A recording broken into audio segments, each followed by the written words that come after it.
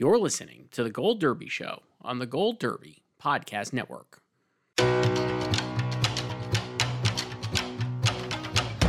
Welcome back to Gold Derby. I'm Christopher Rosen. I'm joined by Joyce. Joyce, I said this right before we started recording. I have a great way to open this, and it is It's a great setup to give away your joke. Hooray for Fuckywood. Hollyweird? We're back, Joyce, talking about the Emmys in the midst of a writer's strike. Amazing. This strike just makes me miss the 2007 strike. Because that gave us so much amazing Conan content when he came back on the air with his really hot strike beard and just spun his wedding ring on his desk. That gave us the birth of Jordan Schlansky. Mm-hmm. And he had his feud with Stephen Colbert and Jon Stewart. So just good times back then. I miss it. I don't think we'll have that this time. No, all the late night shows have gone dark. They could eventually come back, but obviously Conan is off the air, so it won't be the same, even if they do come back.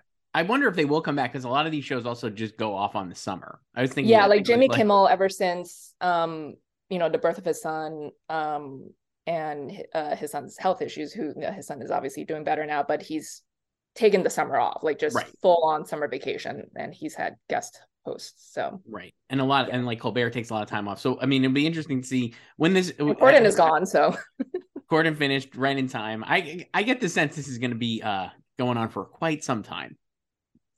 Well, the last one was 100 days, and then there could be more strikes because SAG and DGA also have their negotiations coming up. So correct. So maybe it'll end sooner if everybody strikes at the same time. I'd imagine that'll be impetus for the studios to probably want to get back to work. But we'll see. We're not. I gotta say, I'm not a labor expert, Joyce, as you might expect.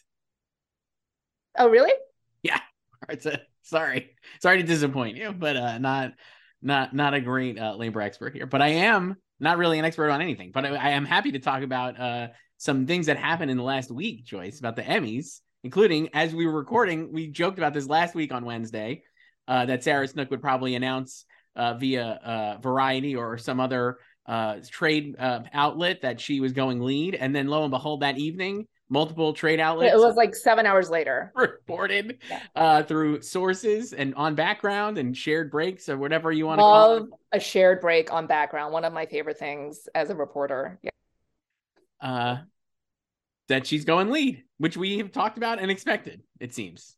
Still no confirmation, but confirmation. It is. It's happening. And the deadline for submissions is May 9th. Yes. So next week. Today's Wednesday. So and we had talked about this. We didn't really touch that drama actress category, but once I was able to, shot her right to the top because I just love her this season. She's an absolute GOAT, and nothing has disabused that notion that she would win. So I put her right at the top. Where is she overall? How many people have enough people updated that I know she's in the top 6. She's in the 5th place overall. Okay. So she just bumped out Helen Mirren as we expected. She did. I have the top 6 actually. I have gone to the top 6. I have Sarah in 1st. I have Bella Ramsey in 2nd, Melanie Linsky in 3rd, Imelda Staunton, who's 2nd in our odds, in 4th, Emma Darcy in 5th, and I have Elizabeth Moss in 6th. Interesting. I have Sarah, Melanie, Bella, Imelda, Juliette Lewis, and your fave, Betty Gilpin. I took Betty Gilpin out mostly on recency bias because I was at an event last night. Anti-recency bias. An anti-recency bias. I was at an event last night and I was talking to somebody who is in the industry, and they were like, I don't have time to watch new stuff.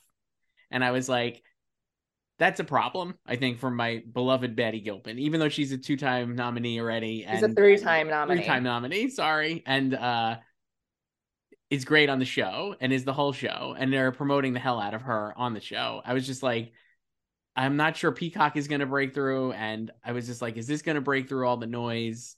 And I was just like, maybe Elizabeth Moss will come back for Handmaid's Tale, or Emma Darcy for House of the Dragon, which was very popular and it has the benefit of having been done for a long time. Yeah, but I just, again, with House of the Dragon, I just feel like it's lacking passion. So, but it's lucky in like, you know, drama series where it's just like what's going to be in the 8th spot. But I don't really think any of the actors are particularly strong. And then here in this category, yeah, I could see Lizzie coming back. I just put Betty in there. Well, as you know, I had triple Yellow Jackets. Sure. I also had Sharon Horgan, Bad Sisters. And I just got rid of them both for Sarah. And then I was like, you know what? I'll just put Betty in there for now. I mean, I love it. She's amazing. There's a very fierce Betty Gilpin hive in the acting branch. So I definitely could see that happening. And she is unbelievable on the show. But I'm just like, it's no knock on the show or her. I just was like, I don't trust that people are going to give it the time. But maybe it doesn't matter and she'll get in. No, and it's like, you know, we known this to be true, basically. Like no one has time to watch all this stuff. Right. So and it's still weird that so many things are still unfurling at this time, like within the last weeks of the cycle. Yes, including you were saying White House Plumbers premiered this week. On Monday. Yeah. Yes. Bupkis is out tomorrow, I believe, or is it today? And the reviews are today on Wednesday. I think it's out 4th. So tomorrow. Yeah. Right? Yeah, the 4th. Mm-hmm. So we both then think Sarah would win here. I put her in first. Like I said this in our comp, like if you asked me 3 months ago, I would say she probably would not win in either category. Right. But given the material she's had this season and not even counting the tremendous buzz and hype that Succession has, like it's just hard not to call her the front runner, even if you're not completely sold on her winning. Right. I think that's... So she might not win, sure, but I think it's hard to argue against her being the front runner right now on May 3rd. Right. And I actually think she has a better chance to win here, like we had said, than she does in supporting. Yeah, well, not only because Jennifer Coolidge is not here, but she does have the weighty material, you know, from Connor's wedding. And I do think that's something, that episode and her performance in that episode is something that will be top of mind or like instant recall when you're thinking about her on the season of the show, regardless of whatever happens in the last 4 episodes. Which we can only imagine how good it's going to be based on how great the first 6 have been. Tom and Shiv, power couple again. Boy, I loved it so much. I loved this was one of my favorite. I actually think this was my favorite episode of the season, the last one that aired. But you say that every week. No, but I think I actually liked it. I was thinking about if I was ranking them. They're all good this season. I don't think there's been like a clunker in the bunch. But I would say like a lot of people would definitely default to the 3rd episode, Connor's wedding, because of Logan dying and everything. And that was good. But this was just like, I found this like peak what I enjoy about Succession. I love when they do an event. This is like retired janitors of Idaho from last season, right. Imaginary Dead Cat. So I love when it's centered on an event. It's not a bottle episode. People don't know what a bottle episode is. No. It's not a bottle episode. It's just around this one event. Yeah. But yeah, and it was just tremendous stuff for all 3 sibs. That's why I actually really loved it, because I felt like everyone was given such great stuff. It was definitely like a Kendall top episode, right? Because like Kendall wins at the end. But even watching it, a rare W for Kendall, which I love because I do love my boy Ken. But I was like watching it again. I was like, oh, it's funny, like because I have Sarah winning and I have Kieran still winning in drama actor, and I was like, even in this episode, that's ostensibly like a Kendall victory lap and definitely like a Kendall centric episode in theory. Kieran was just out of this world in his moments in this episode, like still like just like peak, like dominating. No, because all of them had things that revealed more about each character and advance them as well and their arc and not only their development. You know, like obviously Shiv and Tom, they're sort of do you play Bitey with your wife? No. I don't. I love that you watch the after show thing because Sarah was like, I thought Jesse wrote that, but no, it's from Lucy, and she used to play that with her brother, one of the writers. And also a funny thing in that where Sarah Snook was like, yeah, it didn't really hurt, and then Matthew was like it really hurt. But and then like their conversation when he was like, you know, come live in a trailer park with me, when he's like, yeah, you know, I just wanted Logan's Midas touch, that's why I betrayed you. Like that was the most honest conversation the 2 of them have ever had. Mm-hmm. And it just kind of like flipped the switch in her, you know, and now they're sort of like back on track and they're going to host the party next week. Can't wait. Yeah. And then Roman just completely, you know, he's not doing well. And, you know, he pre-grieved, has not properly grieved, and it's manifesting in him just going on a firing spree. So and those two scenes are amazing. Him firing Joy, gonna crush Joy, kill Joy. He didn't fire. He just said, "You're fired" to her. And then his sequence with Jerry and J Smith Cameron, who I was like, oh, this is really good. That was a great scene for Jay. Yeah. And then the last scene, I was just like, this is like, that was an unbelievable moment when Kendall sent him the deep fake. The deep fake of Logan being like, he has a micro penis and is always wrong, always makes the wrong. Yeah, because that just, we've talked about this before back in the premiere, and how one of Roman's traits is that he like just wants the family or the siblings to be together and work together, but like none of them have the proper model of how to do basic human interaction, you know. And then, or just, you know, basic like love, like being loving towards each other and showing emotion. And then he also can't be strong in his convictions. Like he's sort of like a pushover. It's very easy to talk him out of something, like them talking about the 100 going after Piers. And the same thing here, the Shiv talked him out of doing the presentation with Kendall, because she's like, he's gonna bomb as usual, and then he doesn't. So then Roman misses out on the W. So like, I love the scene of like Kendall walking in after the presentation, and Roman's just like lurking in the background because he's just fuming, because like he made the wrong choice again. And he missed out on the rare win with Kendall. He had that gleam in his eye. It was great. It's just so good. I just love it.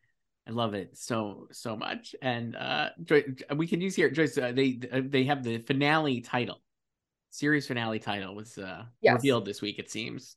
So I had a hard time figuring out where it came from. I think it's from the HBO app, maybe, right, or something. Yeah, well, the listings are out.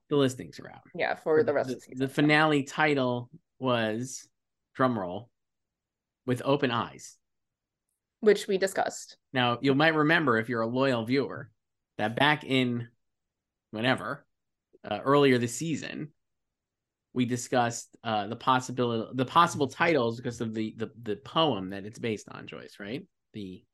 It takes all its season finale titles from Dream Song 29 by John Berryman. Right.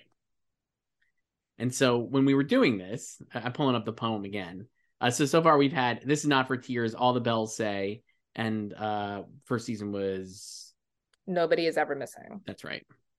And so we were going through it, and you were hoping for Hacks Her Body Up, which would have been great. Which would be sick. And I think I had suggested maybe the line right after, Hide the Pieces Where They May Be Found. And then I was like, what would it actually be, or what do you think? And you said, literally, with open eyes, he attends blind. You called that out right away. And I was like, that does sound like a good one.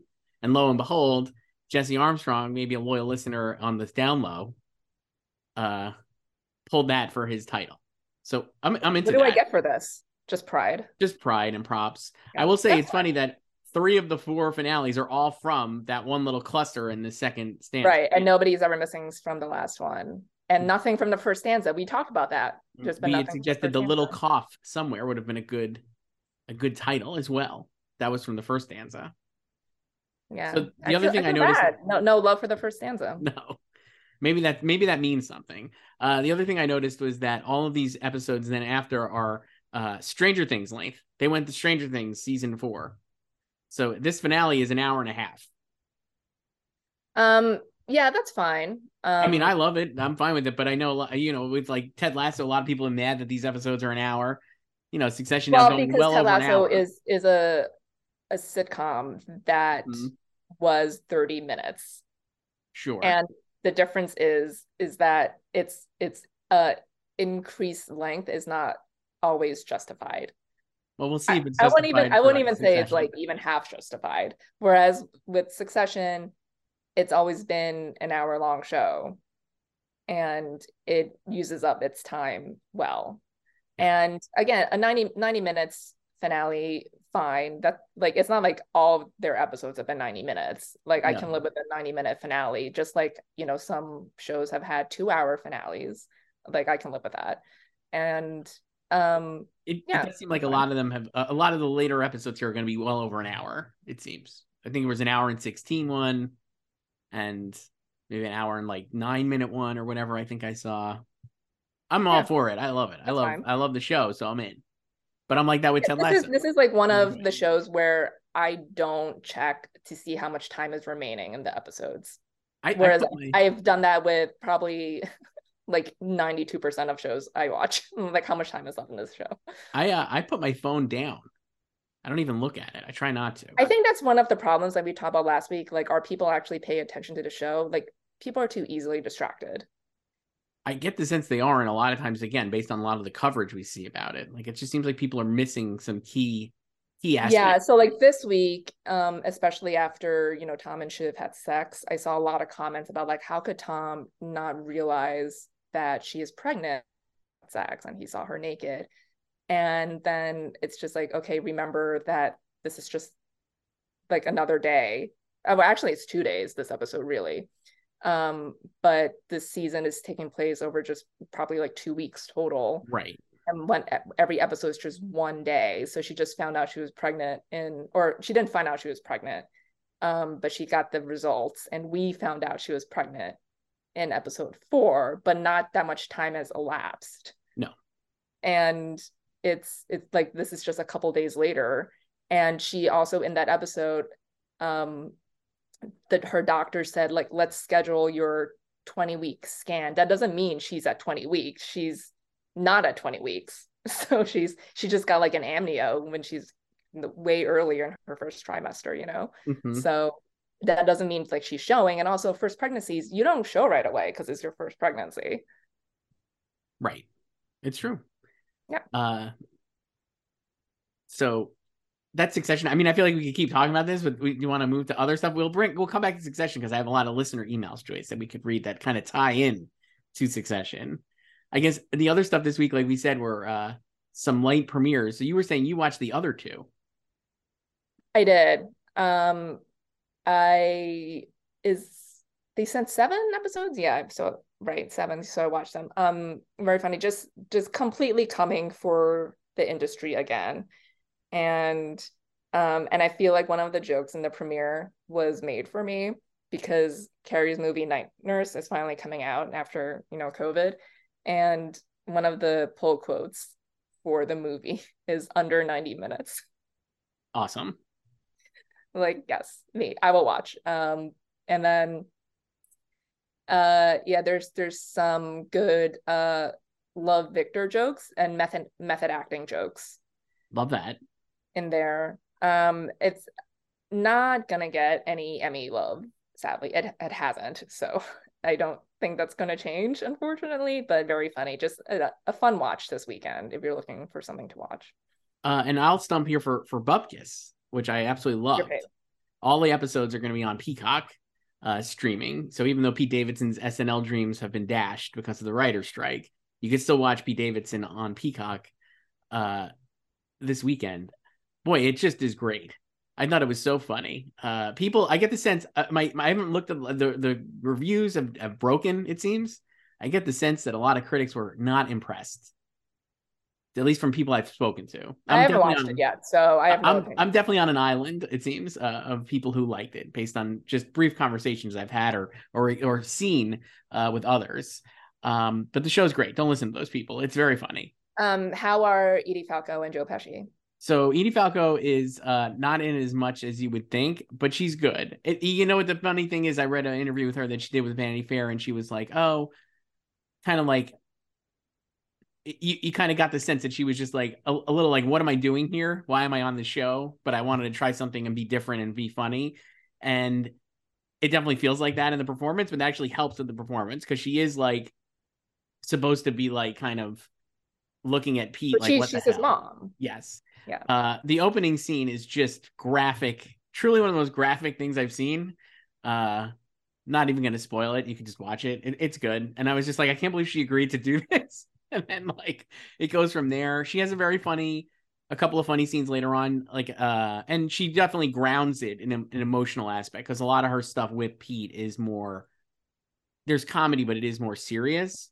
And then Joe Pesci is absolutely freaking amazing. He is so good. I was thinking, if I was gonna guess, it feels like a legacy sequel to Easy Money with Rodney Dangerfield and Joe Pesci, which takes place on Staten Island and is all about Rodney Dangerfield being an absolute fucking deadbeat who has to like stop being a deadbeat to help like get his mother-in-law's inheritance.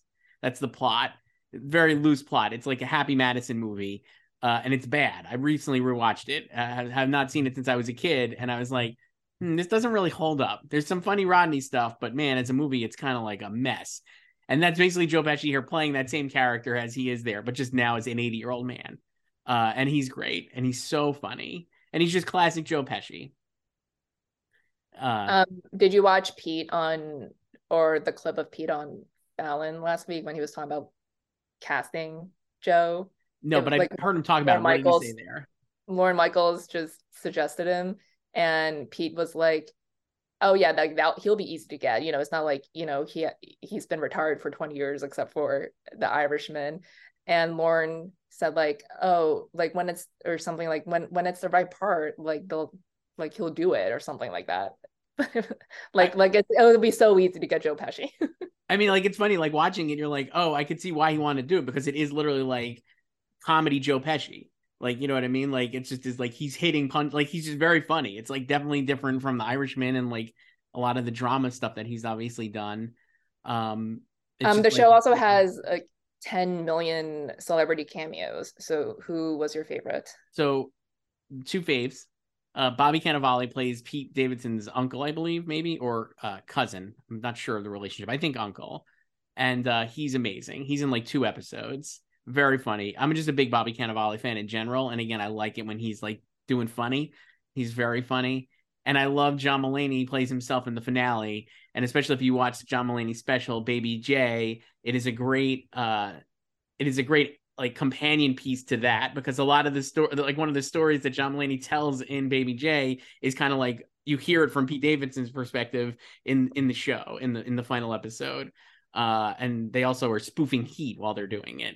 And it's very good. I don't think any of these, like, the problem with the show is that I'm like, hey, again, it's on Peacock, and who knows if people are going to watch it. But I was like, man, if Joe Pesci got an Emmy nomination, it'd be pretty great. But I don't imagine that would happen, especially when you have Harrison Ford already there as like a grizzled veteran, kind of like coming back here, doing comedies. I don't know. Yeah, it's probably premiering too late. I don't know. It's really hard to say how Peacock will do this year. Again, like, not to like put too much of a fine point on it or like kind of dismiss any, like, I was just like, I think having this show specifically and particularly would be hurt by a writer's strike, because like Pete Davidson Taco didn't promote it yesterday because yesterday was the Peacock New Front. So she's not going to promote pulled out, right? Yeah, in solidarity. And then Pete is now not hosting SNL, and like it's obviously like he's so much like, yeah, and he's a writer. He's a writer on it. It's just like, it definitely feels like a show that will, because of when it premiered and because of what is happening with the strike, will not get as much attention as it might have otherwise. Not that I think even if it was, I don't think the strike would have, like, I still don't think it would get nominated for anything, but I'm like, I think that just is another yeah, because so I have friends, colleagues in the Writers Guild, and I know like they've been advised by their strike captains or just the guild in general, like not to promote their shows on social media during the strike. Correct. Boots Riley, I saw, did that. He said he was like, he's got an Amazon show coming. Yeah, he's like, once if it starts, I'm not doing anything. So hope you watch it, basically. Yeah. So I think we're gonna get a lot of that. And then when you have like, so with regard to like the Pete Davidson show, just like not the best timing then for it, but it's very funny. No. And I think if people watch, I was trying to think of what it's like. I mean, it's a little like King of Staten Island, obviously, because it's like in that same vein, and he's like playing himself, obviously. Definitely like Louis or Seinfeld or Curb Your Enthusiasm. Probably more like Curb and Louis than Seinfeld. And then also like Atlanta, because there's just like weird standalone like things that they do. There's an episode where he has to go to Florida and it turns and he meets Simon Rex, not playing the guy from Red Rocket, but not playing the guy from Red Rocket. And it's hilarious. And then it also turns into a Fast and Furious movie. You told me about this, which was great because in an upcoming episode of Barry, I think it's the 6th one or maybe 7. No, I think 6. They mention Fast and Furious, and so, there's a whole bit about Fast and Furious 6, which is also the last one I saw in the theater. It's a great time. Or the last Fast and Furious movie I've seen, because I have not seen one since. Joyce, you better catch up because the new one's coming out. That's okay. I don't need to. I've only seen 1, 2. Did not see Tokyo Drift or 4, and I only saw 5 because I was going to see 6. Interesting. I don't think I've seen Tokyo Drift either, but I've seen all of them otherwise, and I don't really care for the franchise at all, but I've seen them all, and I will see the new one.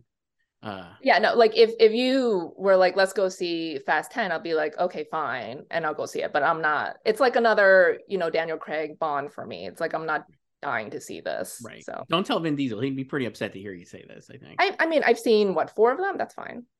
I mean, it's less than half. They're up to 10. I mean, that's fine. Like, I've seen it. So, I mean, I think the first one is what matters, right? Like, that's what started it all. I mean, the first one and the 5th one, I think, are the key in the franchise. And the 5th one seemingly ties into the 10th one because Jason Momoa plays the son of Joaquin de Almeida, who is. I don't even remember the 5th one. I remember the 6th one. The 5th one, they have this safe in the street. Okay. I like the 6th one because of the tank. I don't remember the 6th one, but obviously the 7th one is the Paul Walker one. Well, yeah, I didn't see that. Yeah, that was great. See you again. So I saw 6 on my birthday 10 years ago. I guess I've seen 6. And then he died almost 6 months later. Right.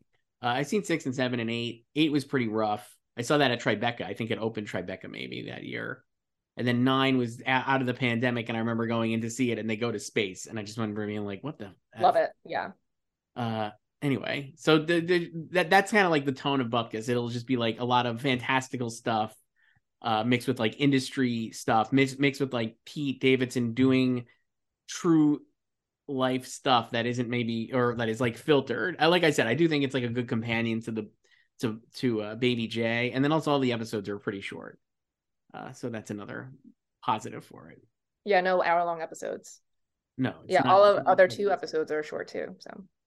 So a great time for comedy, and I guess if you haven't watched these shows, you'll have plenty of time to catch up because if the strike goes on for about 6 months. They're just going to run out of stuff to put on. So there'll be a lot of international imports.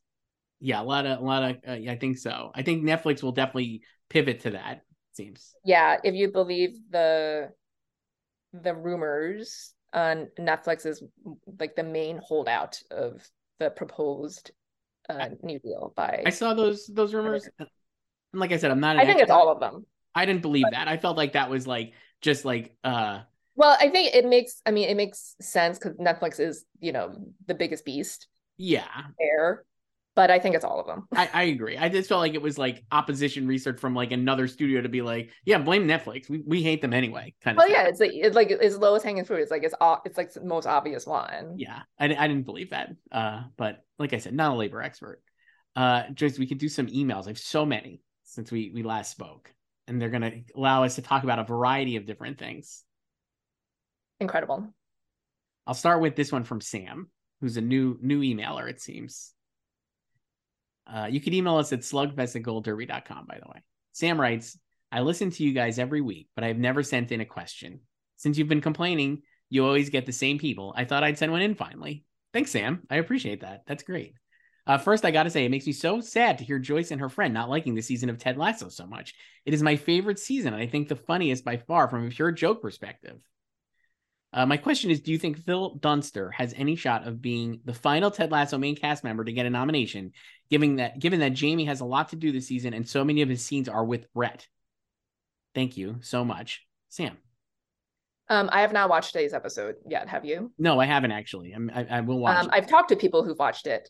Consensus is notgreatbob.gif. Yeah, but all the people you're talking to don't like it already, so I'm like going to take that with a no. That's not true. That's not true. Okay. I mean, we could talk offline about the people, the ID. Let's talk offline. I want to know. That's not true. Okay. Because they a lot of them like love the first season or the first 2 seasons. Okay. Too. Anyway, it was funny because a couple weeks ago I was talking to someone about how Phil could be the Courtney Cox of the show and just be the lone, not get in. I don't know. I have thought about replacing Nick Mohammed with him because I know like he has had good material this season, and people do love him. Yes. And he started his press tour this week. A lot of interviews this week, including one with our own website, goldderby.com. You can watch them. So he did a whole press day on Zoom.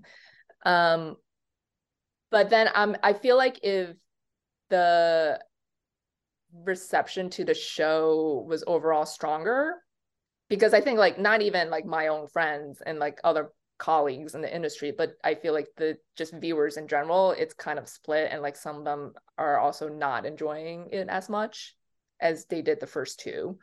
So I mean, you know, again, it could be completely different in the Academy and they could just still be enamored with it. But if it's not, if they're also kind of down on it, then that could hurt him. So I feel like it depends on how strong the show still is with them. The insider I was speaking to last night suggested that they love Ted Lasso still, and it seemed like that, like and as someone who seemingly is like talking to people in the industry, we're still hot on Ted Lasso. So I think there is still a lot of affection for it in the industry. Last year, this time, I talked to someone in the industry, someone pretty well known, I would say, and they were complaining about the length of Ted Lasso's episodes, which were not even as long as this year's episodes. Last year, they were just going to like 40 minutes. Right. But they were saying like, you know, when they get home from work, they just want like something quick to watch. Sure. And then see like that's long. So. But I understand that. The problem I have with I mean, Phil, like that was last season. This season, it's like they have hour. Right. The problem I have with Phil, I feel like it's just I don't know who I would drop. That's the other thing. I mean, like you said, Nick Mohammed, but I feel like the way they've had him storyline with him is kind of, they're trying to do a redemption thing with him, and I don't think it's been earned. Well, I would argue that maybe I don't think the redemption has been not earned, because I actually think Nick Mohammed is a performer, and the reason why people really like Nate in the beginning, I think, is because he's like very. No, this has nothing to do with him specifically. I know. I'm just saying, like the character, it felt like the redemption is earned because the turn was him as like Nate pretending to be something he wasn't, and like the real Nate is kind of showing through here in this season and like in the earlier seasons. I just don't, but like storyline wise, like again, I have not watched today's. Yeah, I haven't either. So but I just feel like there should be more stuff happening between him and Ted. And it just like they're just still off in their own orbits, and they're just trying to, you know, give him this redemption arc. And it's not that the redemption arc is surprising. Like, right. You know, I fully expected him to come back. Yeah. You know? But it's just like it could be written better, and it's just weird because these episodes are so long, they're so shaggy, and if they're just like not using the time well. I guess I would say, like, I don't totally agree with that, but I would say, like, I mean, it feels like Nate coming back and coaching Richmond is where we'll end up in the season, having not seen, which is fine, but I just feel like the way they're getting there could be improved. And I also think that, like, for a show, and I guess maybe this is also indicative of like how it will progress with in the future if there are more seasons, and they've talked about how like this is the end of the arc and maybe not the end of the show or whatever, blah blah blah. But I was like, there's not been a lot of Ted and Ted Lasso this season, and that actually is, he's like, just gonna move back. That's like kind of like, that's kind of been an issue for me. I still like really like it. I've not had as many qualms as seemingly a lot of people have, but I was like, there is not as much Ted this episode that we have not seen today. I did not watch today's yet on Wednesday, notwithstanding. But anyway, Phil Dunster, I don't know. He's been good in this season, but I also am like, and he has been in a lot of scenes with Brett, which I think would help. And like Nick is kind of not in that, but I don't know who if it's not Nick, who would I drop out? I mean, Chris Perfetti somehow is still not in the top 8 in our odds, but I feel like he's such a lock for Abbott because Abbott is so beloved. But I don't know. I mean, I can see him missing. I don't know, because sometimes I also feel like they could just be creatures of habit. It's like they, Phil has not been nominated yet. Right. And then it's just kind of is it too much like out of sight, out of mind? Like they're used to checking off these other people, or are they aware? It's like, oh, maybe it's time to give up on him. It's Right. I like don't know. he's not gonna get in. And now I have a restricted ballot. I kind of think maybe that, because I'm also like, while he's been in a lot of great scenes with Brett, and like kind of, I just feel like he was not better, but I felt like the character had more to do, obviously, in the first season. Yeah. And had I like mean, he's actually had one of like the best arcs throughout the whole show. right. So, um, yeah, I don't know. But like I would not be surprised if it gets 2 nominations in this category and it's Brent and him. Yeah. Joyce, we got another email here from Brad, who I think is another perhaps new. So many newbies, welcome. Yeah, a lot of newbies. Brad writes, I have been able to keep up with the new series premiering the last few weeks. I watched all of The Diplomat, which I loved, Carrie for an Emmy nomination, and all of The Night Agent, which I also loved. But now I'm feeling overwhelmed with so many more shows premiering. We were just kind of talking about this. I feel like I'm going to wait to watch Love and Death and Mrs. Davis until all the episodes are out. What should I prioritize if I want to keep up with the Emmy contenders? I would say Mrs. Davis first, just because that's more fun and exciting. Whereas I think like Love and Death, like that story. Right. And I agree. And I think I would argue, I'm sure Peacock would not want to hear this, but I think waiting for Mrs. Davis to have all the episodes out and then watching it would be not the worst idea, because it is. Do you think it should have been a day and date? Well, I don't know. I'm like always like I don't like. I think I like maybe having the yes. conversation, like I'm old school, so I like the weekly episodes. I like the weekly episodes too, and I think in certain cases it's great. Like Succession is a show that I think really obviously works as a weekly drop. And then I think some of these shows would work better with the whole season. Now, for Mrs. Davis, they kind of split the baby because they did 4 episodes at launch, because it really does need that many episodes to get you into what is happening. And then 5, 6, 7, and 8 now are rolling out weekly. And I'm like, that kind of works based on how I remember the show going. But also I watched in like 2 days, and I love that I was able to do that as a screener brag. Yeah, I would say the first episode is the hardest one to get through. Just a lot of table setting, and you're just maybe perpetually confused throughout the whole episode.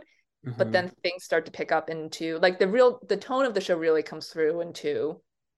And then there is a hilarious cliffhanger, I guess you could call it, in 4. So then it kind of makes you want to watch the next one. And then 5 is just like unhinged. 5 is so good, and like I loved 5 so much. 5, they're doing a lot of it's basically like Betty Gilpin and Jake McDorman as like internet commenters, like hearing about Mrs. Davis. Yeah, and then it's just it made me want to watch Air again. Yes. Yeah, which I can next week. So it's coming to streaming. Oh, and then this week is the 6th episode, right? So this week is the heist, which I enjoyed. Another good one. And I think like the show honestly would have maybe worked as this binge, like all at once, a simultaneous drop. But then like certain ones, I'm like, oh, like so Bupkis they did all at once, like all the episodes are out, and I'm just like, that could have probably been. It's a fun watch, but there's no, to build conversation. Maybe that should have been a weekly one. Yeah.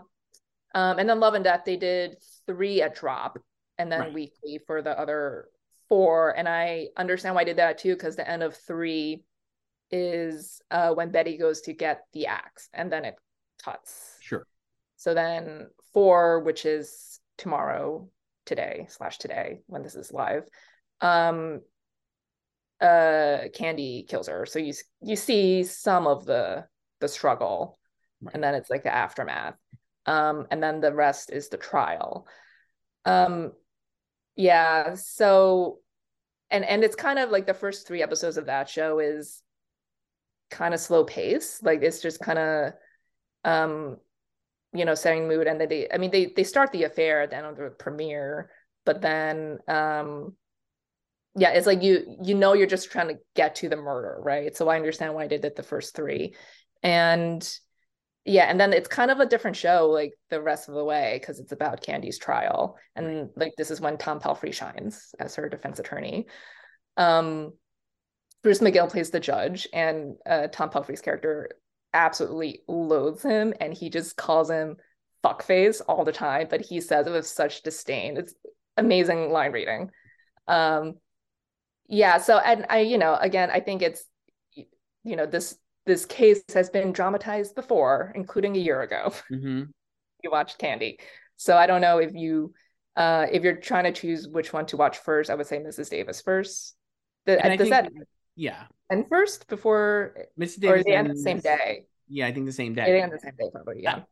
I mean, like Mrs. Davis would be a great nominee, like we're saying, and I think it could break through in a lot of categories. But I think Love and Death feels like it would have a better shot just based on its competition and pedigree. Yeah, I mean, we talked about this last week. It got annihilated in the reviews, and again, it's if you were spooked by the reviews, it's not that terrible. Like some of the reviews make it sound like it's abysmal, like just hot garbage. It's not. It's totally fine. A very passable, serviceable show. And Elizabeth Olsen is great. Like she's the best part of the show. So watch it for Lizzie. Yeah. So if you're, I would say Mrs. Davis and then Love and Death. I think I would agree. Here's another one from Sarah, another new person, Joyce.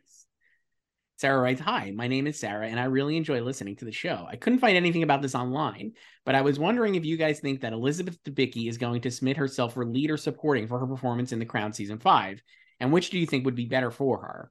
Thanks for reading, and also can you reply to this and let me know my question gets answered on the show? Thanks, Sarah." Sarah, I'll reply. I'll reply to it, Sarah. It's okay. Well, oh my God, what just this like thing just started playing on my computer. It was like an ad somewhere. Well, they dropped her down to supporting. So, and I think according to Netflix's FYC site, she is still in supporting. Yes. Do you think that's a wise move, Joyce? I think she is a lead in the season, but I understand why they're doing it. It's all strategy. Yes. So I could argue that she's more of a lead this season than Imelda Staunton was. Yes. But I think they saw the reception to the season. Yeah.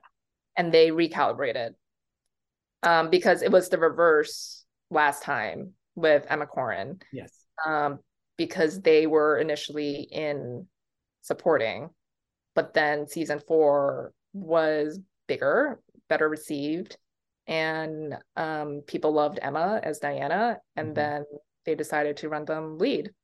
Yeah. So, yeah. I think so. If she's in supporting, I think there's with Sarah, Snook, and lead. I don't think that Elizabeth Debicki is going to win, but I think she'd be in the top third of that list of nominees. So okay, if they were to run Imelda and Elizabeth both in lead, do you think they will both get in or just one? I know. I think they both would get in actually, because I think lead is pretty soft. It is, and I think you would have Sarah, and you'd have Bella Ramsey and Melanie Linsky, and then the two crowns, and then someone else, someone else, probably like Elizabeth Moss or whatever. Yeah, I feel better about Elizabeth in supporting than I do about Imelda in lead for some reason. Me too, because I mean, I think if you watch the show, it's hard to deny that Diana was a greater presence. But I think Imelda had a lot of good stuff because, like, I did like the aging queen stuff that they were doing with her. But yeah, I think it just I don't think like that or her performance this season specifically has that much passion behind it, or I don't even know if there's that much passion behind the season in general. No, it doesn't seem like there was. Yeah. I think, do I have any crown men getting in? I don't think so. Yeah, I don't. So I just have the ladies. Me too. So they tend to do better in their even number seasons at the Emmys. So, Next Queen year is going to be great. Elizabeth, yeah, Yeah. like Claire and Olivia won for their final seasons, the even season. So Imelda next year. And no Succession next year to worry about. No White Lotus probably to I worry mean, about. nothing next year. Okay. Yeah. No Last of Us to worry about. So it's like no Yellow Jackets potentially because of the writer's strike. So The Crown is just going to be like the top dog in the 24 Emmys heading into the drama categories. I mean, they better land that plane. I mean, they Well, should. I was like psyched to see like the Prince. the photos. Yeah.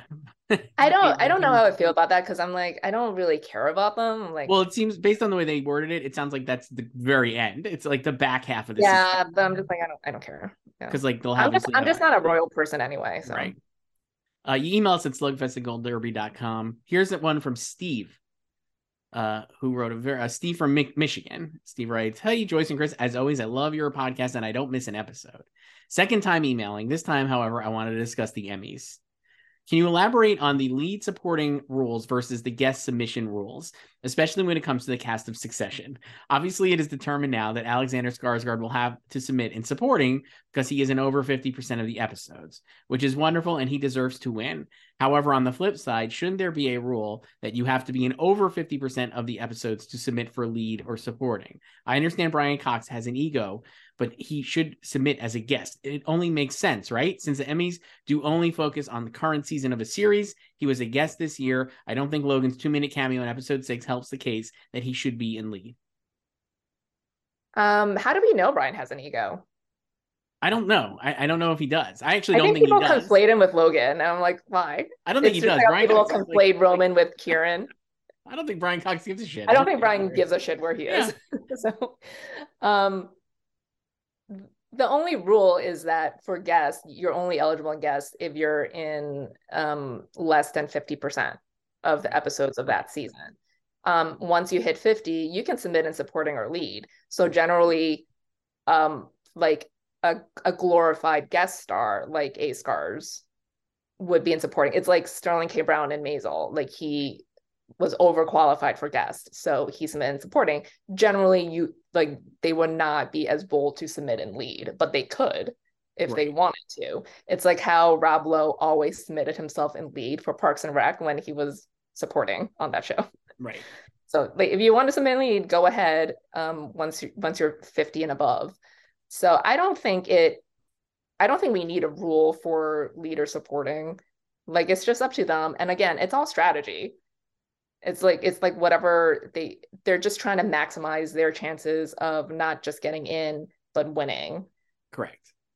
So if they think like they have a better chance in this category and like, usually your screen time or your arc that season justifies it, like Kieran and Sarah in this case. So you can go lead. So Brian, yeah, so he's in 4 right now, or he's appeared in 4 episodes. So he's still guest eligible. So, if he appears again, then he can't be in guest. I get the sense he won't appear again, but I wouldn't put it past him to have like another quick flashback or something. I guess they could show his body in the funeral, which would count as an appearance. Yes. So that would be fun. Yeah. I don't know. Do you think they should have a demarcation for lead? No, I don't. And I think he is still the lead. I don't know. I know it's like ridiculous, but I think the show has 3 lead actors this year. I think Jeremy is still a lead. Kieran obviously is a lead. And I think Brian is a lead. Logan is a lead character. He's the character even still that they're revolving around. Like it's a silly maybe. Yeah, like they're completely thrown off axis. It's like, again, it's great to see how everyone reacts to his death, like even his senior team. Like, another great Carl moment. So David Raschi just serving heat this season. I kind of think that it could get 5 actors in supporting. So Matthew McFadden continuing to crush. I felt like Tom this episode is great. And his scene that even with the brief amount of time, maximizing his screen time, and like the scene where he talks about like he's honest with Shiv about like I'm living in a trailer park. Just the best. I thought that sequence was unbelievable. So like he's great. Skarsgård obviously rules. like could win. I don't disagree with Steven. I think Skarsgård could win. Eldest son Connor Roy, yes, Alan Ruck should get in. Nick Braun, I was like, again, kind of down on Greg this season, but this episode was great. Great Greg episode, I felt. His best line was when he was like, it's kind of hard to make houses tech when they've been around forever. So long. We've had houses for so long. For so long. Great. Loved it. So that's 4 then. And then I think David Rasche should get in. I really do. I think he deserves a nomination. He's so funny. It's obviously like Carl season. He's just eating every episode, feasting on this show, and he's standing up to like the lead stars in all. Yeah, which is great because like if Logan were still alive, that would not happen. And that scene was okay. So I love how this episode also subverted our expectations of Kendall because you think he's gonna just completely flame out on stage. He doesn't, and then he was doing his classic depressed hallway walk again, and then Carl comes up, and then he starts the combo by being his usual self, like just kind of like sycophantic kind of ass kissing, like PC stuff, like, oh, like let me know, keep me posted and blah blah blah, and Kendall's rebuffing him, and then Carl just switches, is just like, hey, listen, your dad is dead, you can't be goosing up these numbers that I can't back. It's like, so fuck off I'll tell you to fuck off if you do this on stage. I really think that he could get nominated. I don't think it's out of the realm of possibilities that they could get 5 actors in supporting. Well, so where do you think Brian will ultimately end up? Lead, and I could see him either getting in at lead or just not getting nominated. I don't think he'll get in supporting. I don't think you could argue that he's supporting. But like if he submits in supporting, he'll get into supporting. Yes, but I don't think he'll submit in supporting. I think he'll submit in lead. Yeah, like I don't really care where he ends up. I could see from, HBO's perspective that he should be like, they should submit him in supporting. But I think they're ultimately just letting it up to the actors themselves to decide. So if he submits in supporting, if that's what he decides, then I do think they could get 6 then. I think it could just be, I mean, like, I have a hard time believing that Matthew McFadden, Alexander Skarsgård, and Brian Cox, if he's eligible in supporting, would not get in. That would be 3. And then, like you said, I think Alan Ruck should get in. Nicholas Braun has already gotten in. And I think you can make the case for Dave Rasche. He's so good. He just really good. And if you like the show, you have to know that he's awesome. So if you were a voter in the acting branch on this restricted ballot, you start voting, you get to this category, you have 8 slots. What are the names you're going to write down? Those 6, Elijah Wood, and then I have to look who else I would put in. Let me see. I would put Elijah Wood in for sure because I love him on Yellow Jackets. I think he's been so good. And he's getting to share all his scenes with Christina Ricci, who's obviously a nominee and potentially a nominee again this year and is awesome. And then let me see who else I would put in for drama supporting. I guess my preference would be like Tom Hollander for White Lotus of all the White Lotus guys. I don't think they're all standouts, but I did like him the best because I think he had like the most to do. So that would be my list. No Better Call Sauls then for me. Okay. So how many people do you think will fill out the majority of their 8 slots with Succession guys? Most. They don't have time for the new shows. Succession just finished and they're just going to nominate 6 guys from Succession. Potentially. I mean, the guys who I would be worried about if Brian would be like Alan Ruck and obviously David Rasche, because they would just be like insane if they got in, right? But like, I feel like a demerit for Alan Ruck is you could argue he's had not been in the show basically since Logan. Well, he wasn't in this episode. And he was barely in like the previous episode. He'll be back. Like the election's coming up, so he'll be back. He'll be back, sure. I mean, but he hasn't really had as much to do in these last few episodes. So like that's maybe a demerit, but I don't think so because he's been so good. No, because people remembers the karaoke scene, right. And then obviously Connor's wedding. So I mean, he's great. And then he never even liked me. David Rasche, I'm just like, he's so good. He's so good. Carl's so funny this season. He's definitely been like the top dog of the old guard. Even more so than Jay. Even more so than Jay. Jay didn't really have a lot until this week in that scene with. Yeah. No, she hasn't. And that's enough, honestly. I think she'll just get in for that. Like for supporting. Yeah. So it's fine. Just get her in. That was great.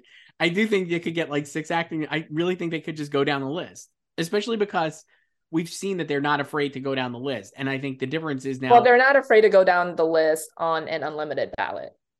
I don't think they're going to be. I don't think that I don't think it'll affect this because I think the show is just too strong, and also because like a lot of these folks would have been maybe in guest last year, right? Like Skarsgård certainly.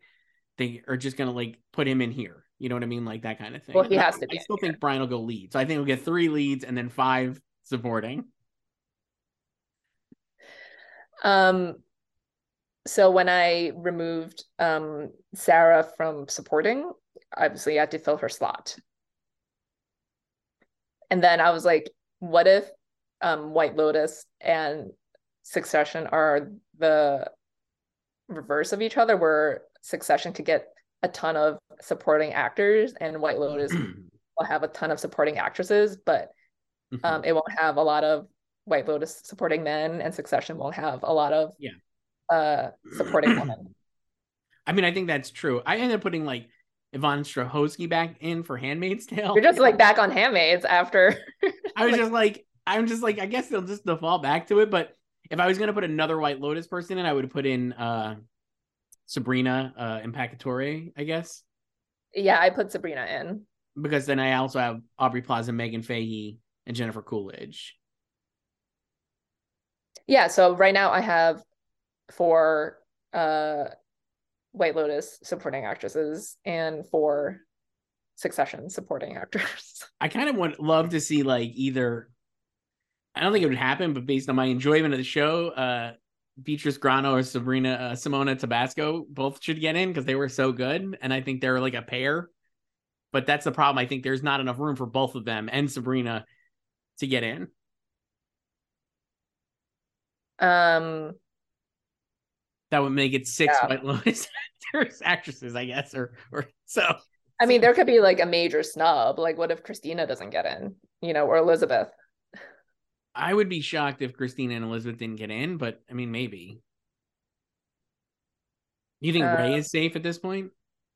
We don't even know where she's submitting because AMC sent their updated submissions list last week, and she was still category TBD, so has not decided yet.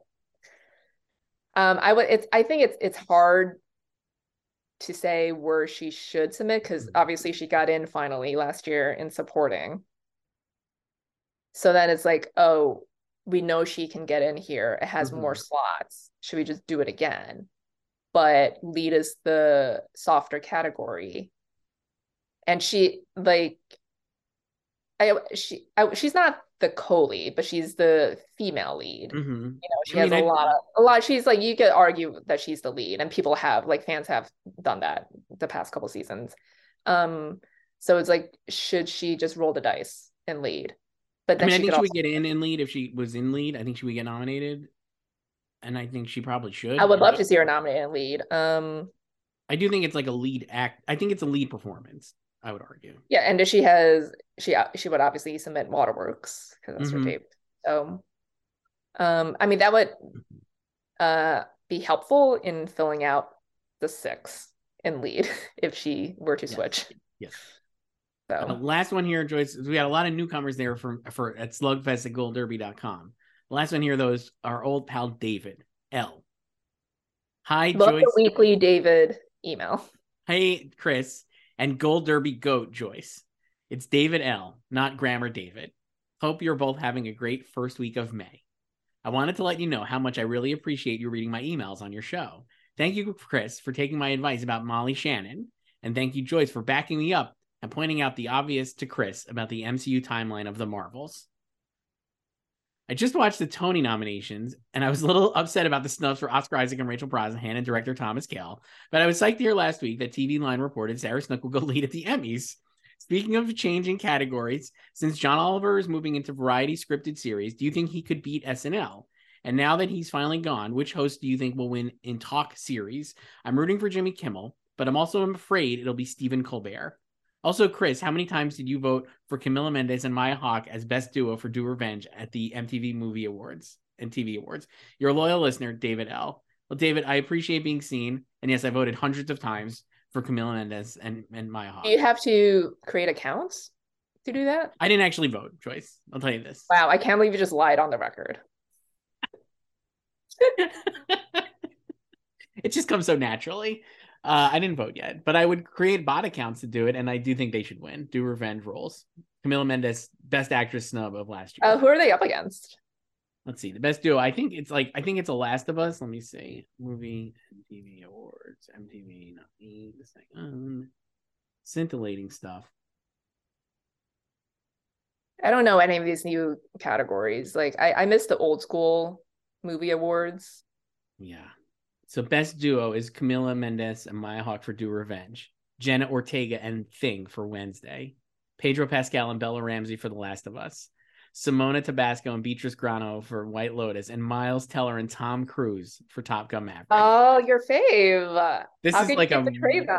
really This is good so category. hard for you. This is a tough category because I love Simone. I was just literally just talking about how good they were in White Lotus, and Miles and Tom.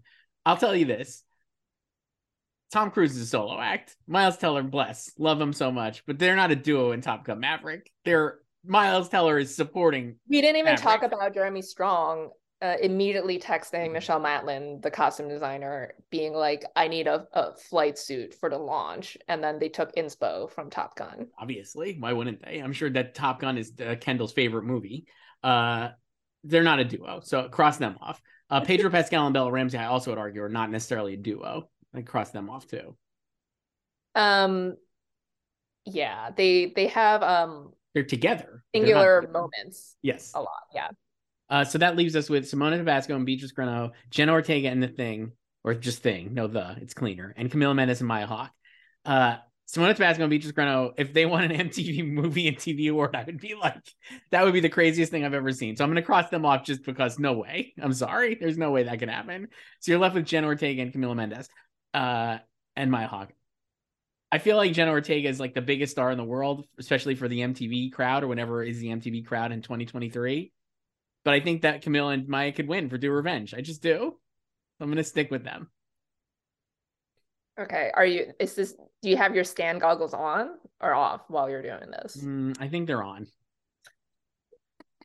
I love Thing in Wednesday. So if I were to create an account, I would vote for them. So Joyce, just amazing hand acting. So. Really good hand acting. It was really cool watching how they did it. There's like behind the scenes stuff you could see. It's really incredible. The other questions for David. So we had actual questions there. John Oliver moving into variety scripted. Do you think that Last Week Tonight can beat SNL? Yes. Do you think it will?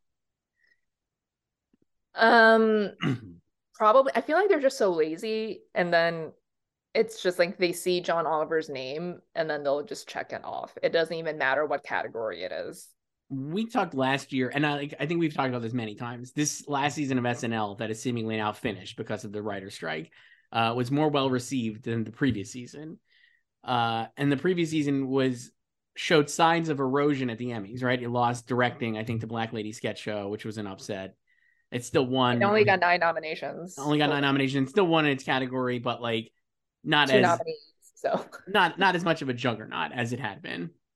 So it feels like it's ripe to lose, even though this season was better, I think, than last season. I think it would lose to John Oliver. Yeah. We didn't even talk about Schmigadoon. Right.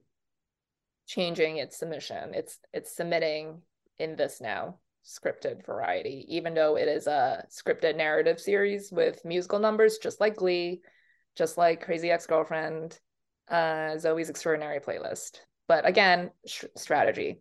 They just going for it. So it's fraud, but it's unless the Academy says no, then it's not fraud. They're allowed. Yeah, I don't think Schmigadoon's going to win here. Yeah, I think it would just go to John Oliver. And then who do you think replaces John Oliver in late night talk? I would hope Seth Meyers would win. That's what I want. I don't think it's going to happen. I don't think it's going to happen either. I think David was hoping for Jimmy Kimmel, seems. Right. I would be fine with that too. He's been around 20 years. I do think it'll be Stephen Colbert also, though. I just feel like he's got the most juice for some reason. It's weird because what was it, 2017, I think? That was the year he hosted, right? Yeah. That was the year where a lot of people thought he could win because that was his second year hosting Late Show, and like the notion was that, oh, like, you know, he got the first year on the belt and this second year was great because obviously the election too. And I remember people thinking he could actually win and he didn't. So I thought he would have won a couple of, like, still think his pandemic shows were the best of his whole run when he was doing it at home. He was the first host to do it from home. All the hosts followed after, and he was like rejuvenated, I felt like, in those shows. And so I think he should have won then. I don't know if he win now.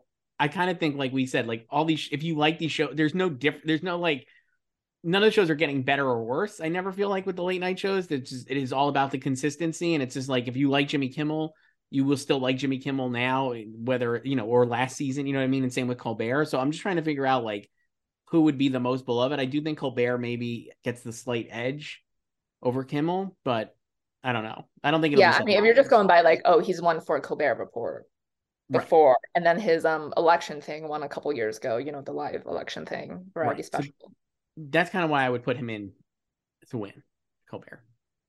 Yeah. Because it's just been Daily Show between John Oliver and Jon Stewart and Colbert Report. And what was the last? I think Letterman was the last broadcast talk show to win. And that was like, so Jon Stewart premiered in 2003. So 2002, right? Let me see.